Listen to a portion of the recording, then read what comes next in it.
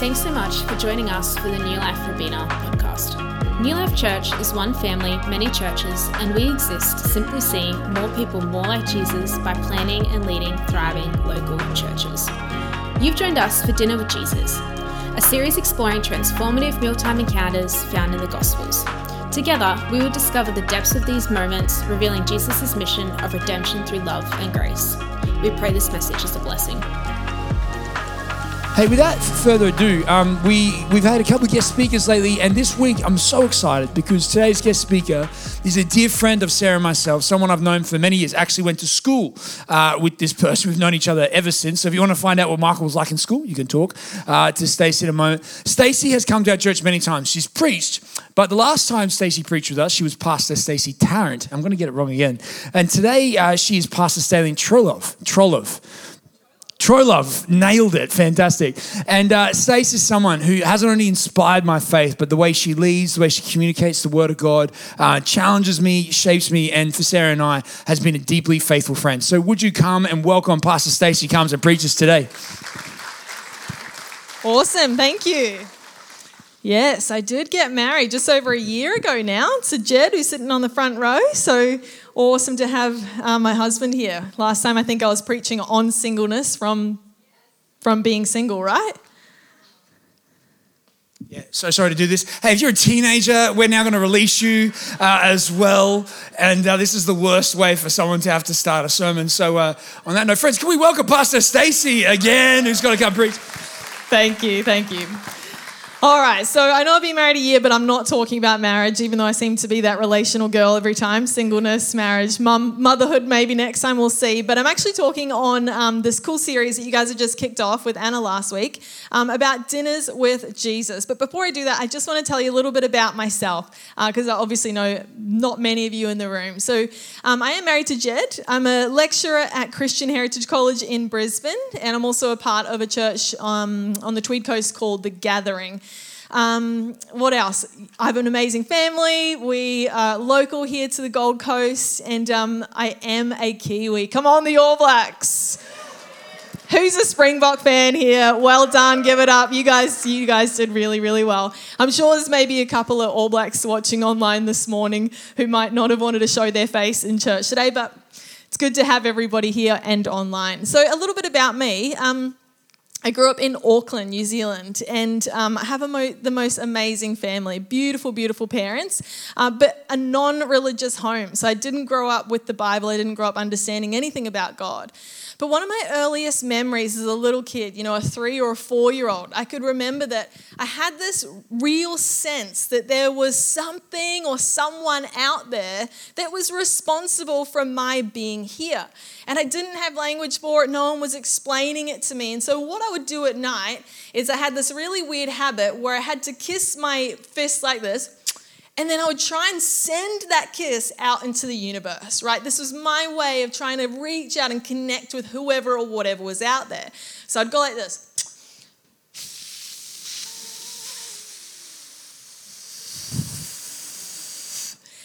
And every time, no matter how much oxygen I emptied out of my lungs, it never quite reached where I was trying to send it. So I thought, I'll just try again the next time. And I would have done this for years, right?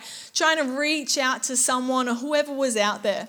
It wasn't until the age of 14 when my family moved from Auckland to the Gold Coast, and I started going to Emmanuel College.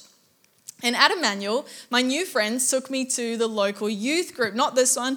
I know this one's amazing, but another local one. And the guy was talking about this God who'd created the whole world, and yet because of sin, we'd now been separated from him, but he'd sent Jesus, his son, to make the way for us to be in relationship with him again. And as he's talking, I'm thinking, he's talking about the guy that I've been blowing kisses to, like ever since I was a little girl. So my hand shot up. I was like, I want to be a Christian, right? And it just, in that moment, everything in my soul clicked into place like this ultimate Rubik's Cube, right? Everything just made sense. And I share that story because whether or not you're a Christian today, maybe you've been a Christian for 20 years, or maybe you're searching and you, like me, have questions, I share my story to encourage you that we are all made for a relationship with God. We are all made by God for a relationship with God. And so wherever you're at, whoever you are today, let me encourage you that your life will actually only make sense lived in relationship with God, because that is how we're meant to live. So on that note, do you mind praying with me before we open up the Word of God this morning? Father, I thank you that you are our creator. You love us deeply and you desire relationship with us through what Jesus has accomplished for us on the cross. So today as we open your word, I pray that you would soften our hearts, you would speak to our minds, and God, ultimately that you would inflame us for the cause of Christ in the world today. We love you. It's in Jesus' name we pray. All God's people said, amen. Well, we're talking about dinners with Jesus, which is awesome because I love Jesus and I love dinner. And I love this series because we're looking at these ordinary people who were touched in an extraordinary way over a feast or a meal with Christ. But what I want you to do is shelf that topic just for a couple of minutes because I've got a really important question to ask you. And the guys online, you can also participate with this. This question is going to divide families. This question's potentially even going to divide the church. I know it's created a lot of tension in my marriage, more than anything. And the question is this: is it okay to ask questions during movies? Okay, hold on. Who here, like me, thinks probably better off to hold your question until after the movie and then we'll chat about it for as long as you want? Okay, good. Who here are the other poor souls who were so confused? You're like, this is a 2-hour-long movie. I just need 10 seconds of your time. Okay, my husband is in this camp. Okay, I feel for you guys. I truly do. I remember when my husband and I were just dating and we went and watched Top Gun at the cinemas. Greatest movie ever. Loved it. But it was actually my second time that week seeing it because I just loved it so much. So Jed just seemed to think that I had a sign on my forehead that said open for questioning, right? So we're sitting in the cinema, packed cinema, and he's leaning over and he's like whispering and commenting on the movie. And my blood is boiling, right? I'm thinking, this is a massive red flag. Like for me, I'm dating this guy, I'm like, red flag, right? Other red flags, if he's vegan. I don't know, I'm glad that you know how to cook a steak. Sorry if you're vegan. Second red flag, if he didn't like dogs. Thankfully, he likes dogs. Third red flag, if you're going to talk to me during a movie. Like, honestly, I went out of that place and I was like, God, I just don't know anymore, right? Don't ask me questions during movies. And this has divided families. My mum is on the side of my husband and she just wants her questions answered. But what she'll actually do, and maybe there are other women in the room who do this as well, is once we've picked what movie we want to watch, that in itself has taken 30 minutes. She then, once we press play, wants to go make herself a cup of tea. I don't get it. You had 30 minutes to go do it. And just now when we press play, now's the time to go grab your slippers and make a cup of tea. Doesn't make sense. So anyone else like that? You're like, I need my cup of tea. Okay, you're weirdos. So she'll come back into the living room. The movie's already started. She'll sit down and she'll go, so wait on, who's that girl? And why is he in prison? I don't know, Mum. The movie's just started. I have no idea, right? And she'll come firing with all these questions. Now, this applies to us today because as we talk about dinners with Jesus, I don't want to start 5 minutes into the movie, so to speak. Okay, I want us to start in season 1, episode 1, which in this case is actually the Old Testament. So again, I want you to shelf the idea of dinners with Jesus just for maybe 10 minutes and come with me to the Old Testament. So if you don't know the story of the Old Testament, in Genesis, it tells us that God created the world and he created people. And he actually creates a family. Now, Abraham is the father of that family. And this family is bonded to God through covenant. Now, eventually this family grows so big that they actually find themselves slaves to Pharaoh in Egypt. And you guys know the story. God appears to Moses in the burning bush and he says to Moses, I've called you to free my people out of Egypt. I need you to go to them. Moses goes to them. The 10 plagues happen. They come through the Red Sea and now they're on their way to the promised land. Okay, so if you have your Bibles, I want you to go with me to Exodus chapter 16. Now, I know that new lifers love the Bible. Am I right? Yes, you guys love the Bible, which means that as I read a whole lot of verses today that you guys are going to be totally okay with that. Am I right? Awesome. Okay, so I'm going to start in Exodus chapter 16. But a little bit of context, they've been out of Egypt now for 2 months. So all the food that they took from Egypt, it's either been eaten or it's like molded and it's just destroyed. Okay, so they start complaining, like 1 million people complaining to Moses saying, Moses, it would have been far better for us to have stayed in Egypt. We're going to starve out here. We're going to die. We've got no food. So Moses comes to God and Moses is like, what are we going to do? And this is what happens in verse 13. It says, in the evening, quail came up and covered the camp. And in the morning, dew lay around the camp. And when the dew had gone up, there was on the face of the wilderness a fine flake-like thing, fine as frost on the ground. When the people of Israel saw it, they said to one another, what is it? For they did not know what it was. And Moses said to them, it is the bread, everybody say bread. It is the bread that the Lord has given you to eat. Verse 35, the people of Israel ate the manna 40 years till they came to a habitable land. They ate the manna till they came to the border of the land of Canaan. So a little summary of season 1, right? Episode 1, little summary. We see here the Israelites, God's people, hungry in the wilderness without anything to eat. And God uses Moses to bless the people with nourishment, with bread, right, for 40 years. So there's this miraculous bread that's happening in the wilderness over these 40 years while God's people are wandering around towards the promised land. Now, I want you to hold that season 1 synopsis in your mind, and let's now go over to season 2. So in season 2, about 1,400 years later after Moses, we've got a character named Jesus. Now, some people think Jesus is a bit like a prophet. Some people think he's a teacher. Whatever people think he might be, he's wandering around in the wilderness teaching and healing people, and he's drawing a crowd. Right? People are coming from all over to listen to him, to be touched by him, to be healed. And so I want to pick up the story in John chapter 6 in verse 5, if you have your Bibles. John writes this, Jesus soon saw a huge crowd of people coming to look for him. Turning to Philip, he asked, where can we buy bread? Everyone say bread. Bread to feed all these people. He was testing Philip, for he already knew what he was going to do. Philip replied, even if we worked for months, we wouldn't have enough money to feed them. Then Andrew, Simon Peter's brother, spoke up. There's a young boy here with 5 barley loaves and 2 fish. But what good is that with this huge crowd?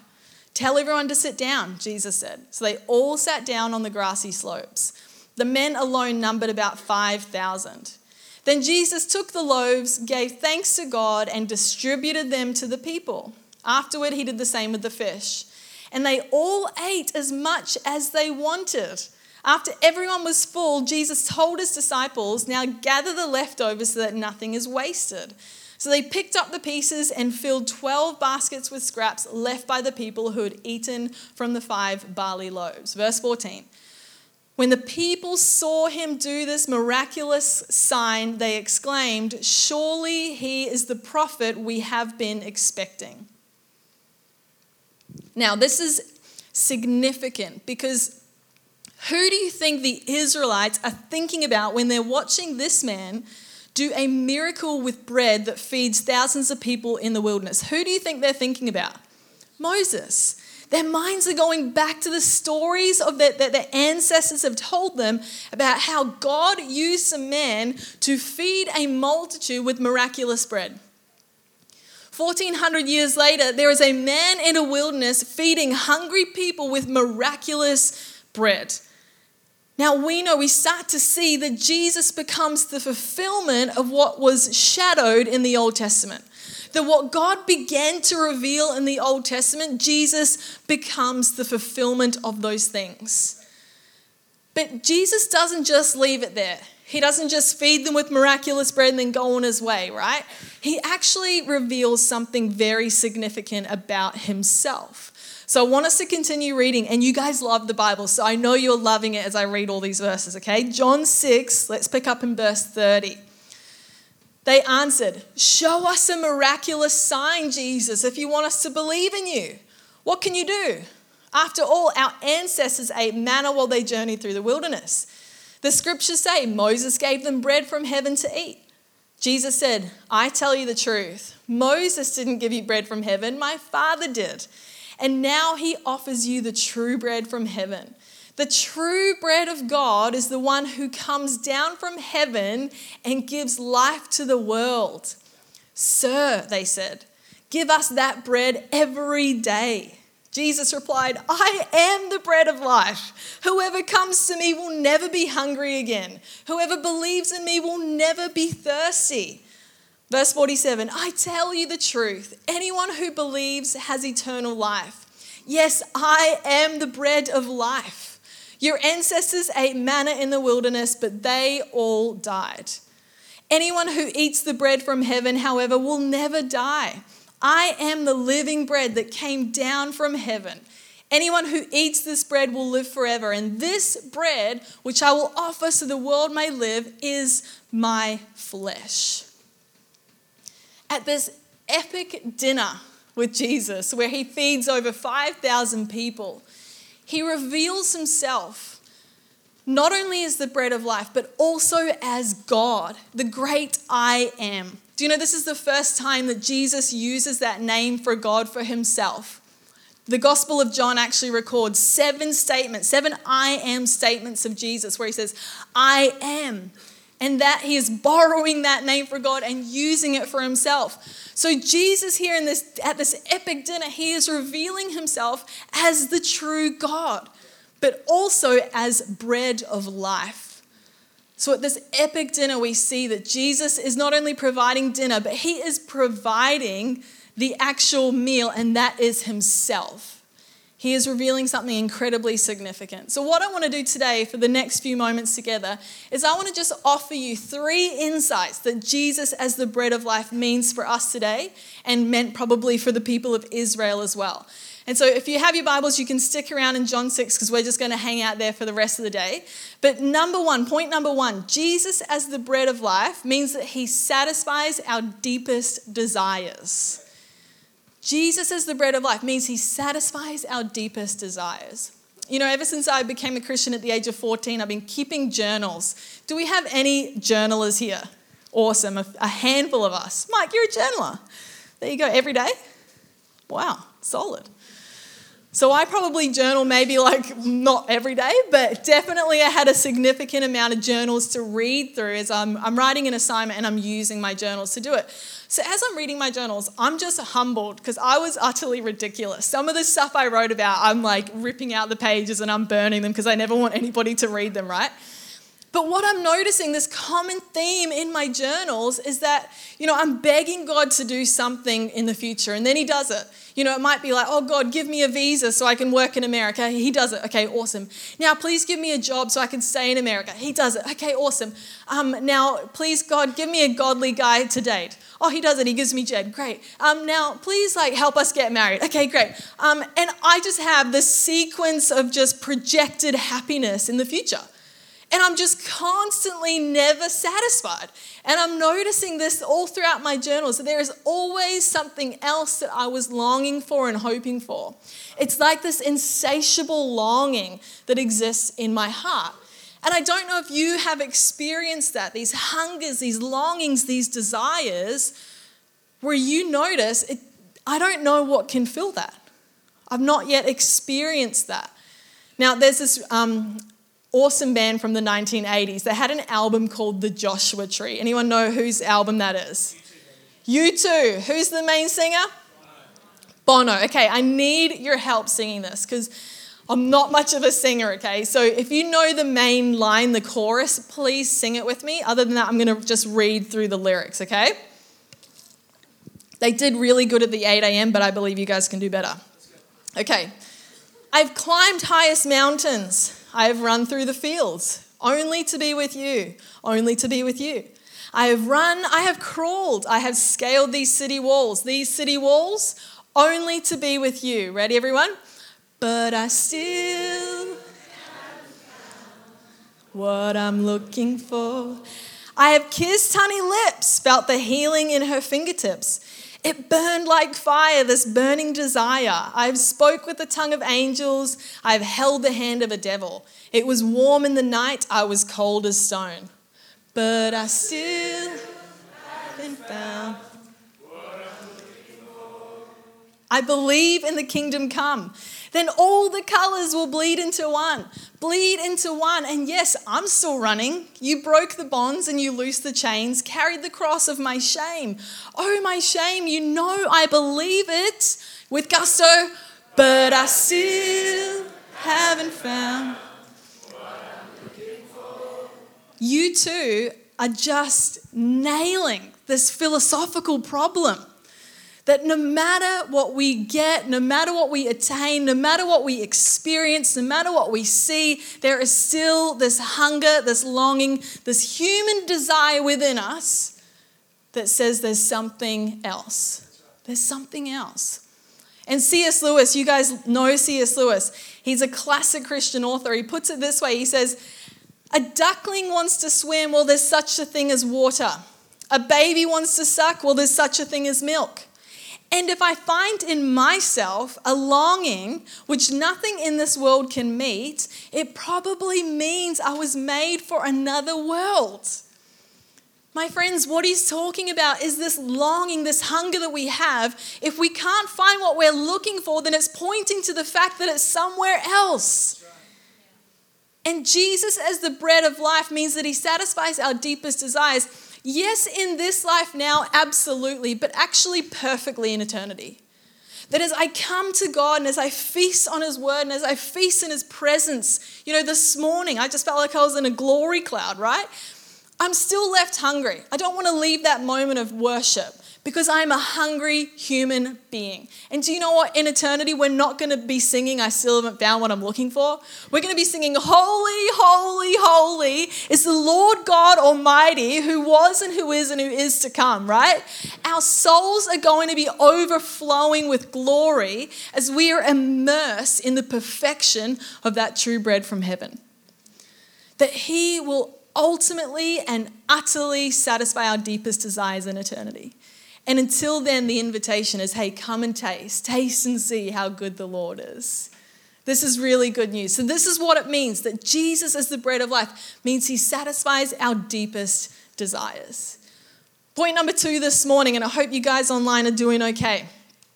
Point number 2, Jesus as the bread of life means he gives us eternal life. I'm not sure if there are any avid fasters here. Fasting something that I've been pretty poor at my whole Christian life. I've been trying to get better, right? I've been sensing this drawing from the Holy Spirit to dig into fasting. And 8 a.m. rolls around and I'm like, I'm not going to survive. How am I going to do this? My knees start getting all weak and knocking together, right? I'm a terrible faster. But it's showing me how utterly dependent we are as humans on food. I feel super invincible with my 3 meals a day and 3 snacks, right? I'm like, I can do anything. You take breakfast away from me and I'm like, I'm weak, I'm going to die. I just cannot function without food. We've been watching a series on Netflix called Alone. Has anybody seen Alone? It's awesome. It's awesome. If you guys haven't seen it, it's like the cleanest, purest entertainment on Netflix you'll find, okay? It's so good. But the whole premise of this show Alone is that they take these like amazing people, just superhuman people, and they drop them down in the Arctic or Canada or Mongolia, just these crazy places that get super cold and they just have to survive. If they survive for 100 days, they get $1 million. But here's the thing, they've got to survive just on their sheer skill alone. I would be dead within 2 days, right? I would not survive. These people are out there shanking big oxes and putting out snares and traps for rabbits. I'm like, they're amazing. But what happens is that their food source actually all kind of dry up or they ice over and they start really struggling to find food. And so sooner or later, again, their knees start to shake together, they get really faint and dizzy, and they got to tap out, they got to call to come get saved and rescued and taken off wherever they are. And it's the last person standing at 100 days that wins the $1 million. Now, this show is showing me just how dependent we are on food. But the thing is, just as our bodies, our human bodies are so dependent on food and water for nourishment, and without it we will die, so too are our souls utterly dependent on nourishment, and without it our souls will die. Think about that example I shared about my story at the start of the sermon, that when I was 14, it honestly felt like I was eating my first soul meal for the first time in my life, and my soul revived. What was that? I was feasting upon the bread of life for the very first time, and my soul came back to life.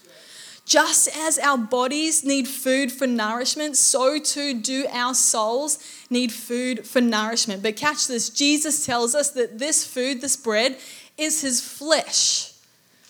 Now, can you imagine how awkward that would be at that dinner? I'm not sure if you've had any awkward conversations over the dinner table, but you just want to run, right? Crickets, people are shifting in their chair, like this just got really awkward.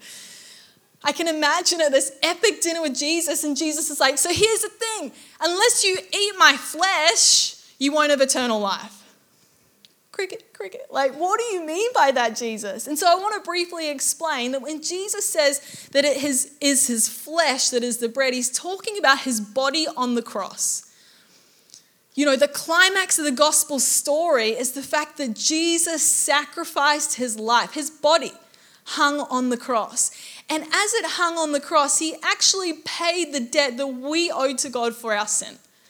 And as his body hung on the cross, we are now offered eternal life because of his sacrificed body and then resurrected body, right? It is that climax of the gospel story, Christ's body hanging on a cross, that gives us eternal life.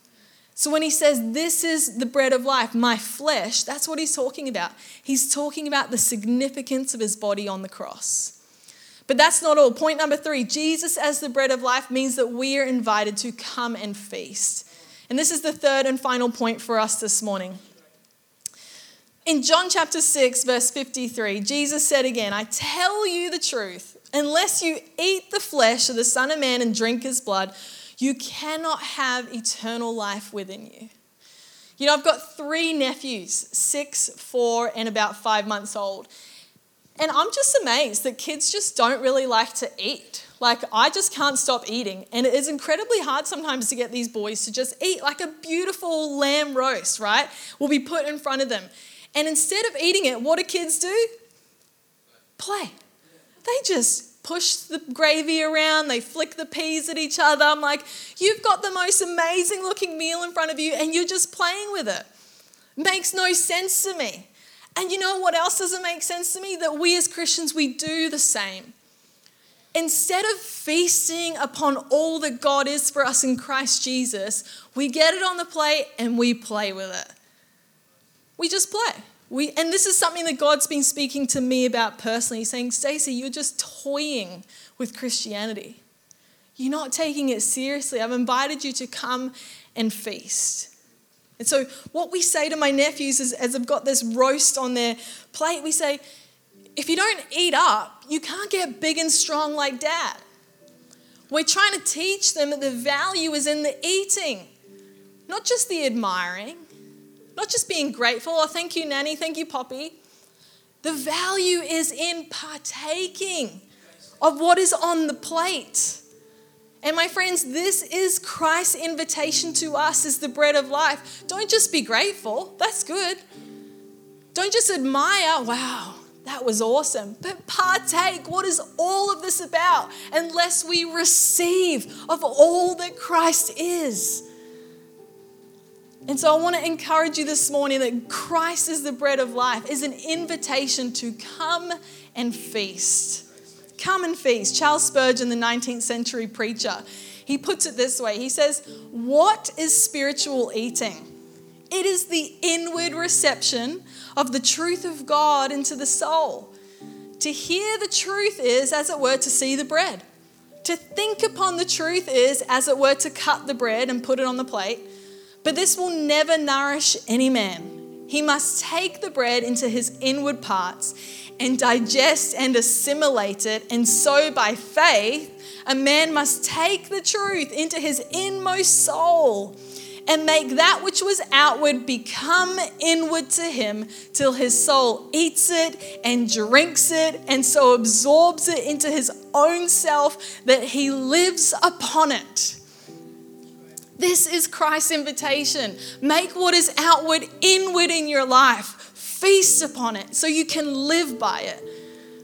And so I imagine Jesus, walking around this epic dinner with 5,000 people, and he's breaking bread and he's distributing it. And I imagine him crossing paths with you or crossing paths with me, and he bends down and he tears some bread off. And I think that he's asking us a couple of questions this morning. As he leans in close, he asks us, what table are you sitting at? As he breaks the bread and he leans forward, he says, what table are you sitting at? New Life, what table have you been sitting at expecting to be satisfied from? What table are you sitting on your seat? You got your knife and your fork and you're banging it on the table expecting to receive satisfaction out of that career. Expecting satisfaction out of a marriage, out of the possibility of having kids or owning a home or getting a promotion or going on that overseas trip. Let me tell you, it's all perishable food. It will not sustain you. It will not complete you the way that Christ can and Christ does. And this has been my journey. God has given me all I've ever wanted, and I've realized it's not enough. It's not enough. Nothing compares to the glory that is Christ Jesus. And when we feast upon that good meal, my friends, you will not ever want to sit at another table. So the invitation and the question from Christ this morning is, whose table are you sitting at? Because only the bread of life, only Christ will satisfy you the way that your soul longs to be satisfied. And the second question is, and who are you bringing to the table? There's heaps of room. There's plenty of empty seats. So who are you inviting to come and join with you at this table? Because it's not just enough that we know the bread of life. I got my parents, we've got neighbors, we've got best friends who we are desperate to join us at this table. They need to know. They need to know Jesus is the bread of life, man. And he will satisfy you more than anything in this world. I want to close with a quote, and I'll invite the band up. This quote's from, again, C.S. Lewis. He says this, probably earthly pleasures were never meant to satisfy it, but only to arouse it, to suggest the real thing. They are only a kind of copy or echo or mirage. I must keep alive in myself the desire for my true country, which I shall not find till after death. I must never let it get snowed under or turned aside. I must make it the main object of life, to press on to that other country and to help others do the same. My friends, this is the invitation today. To sit at this epic table with Jesus, to feast upon the bread of life, and then to invite other people to come and join us at that table. Why don't you stand to your feet? I'm going to pray for us, and then we're going to finish with a song. Jesus, I'm just overwhelmed at your offer of fullness of joy and satisfaction like nothing in this life can offer us. Lord, I pray for myself personally and my brothers and sisters here today. Forgive us for when we've turned our noses up at the most epic meal that has been put in front of us. Forgive us, Lord, for where we've sought satisfaction from other tables, other feasts, other places where we will only find food that perishes.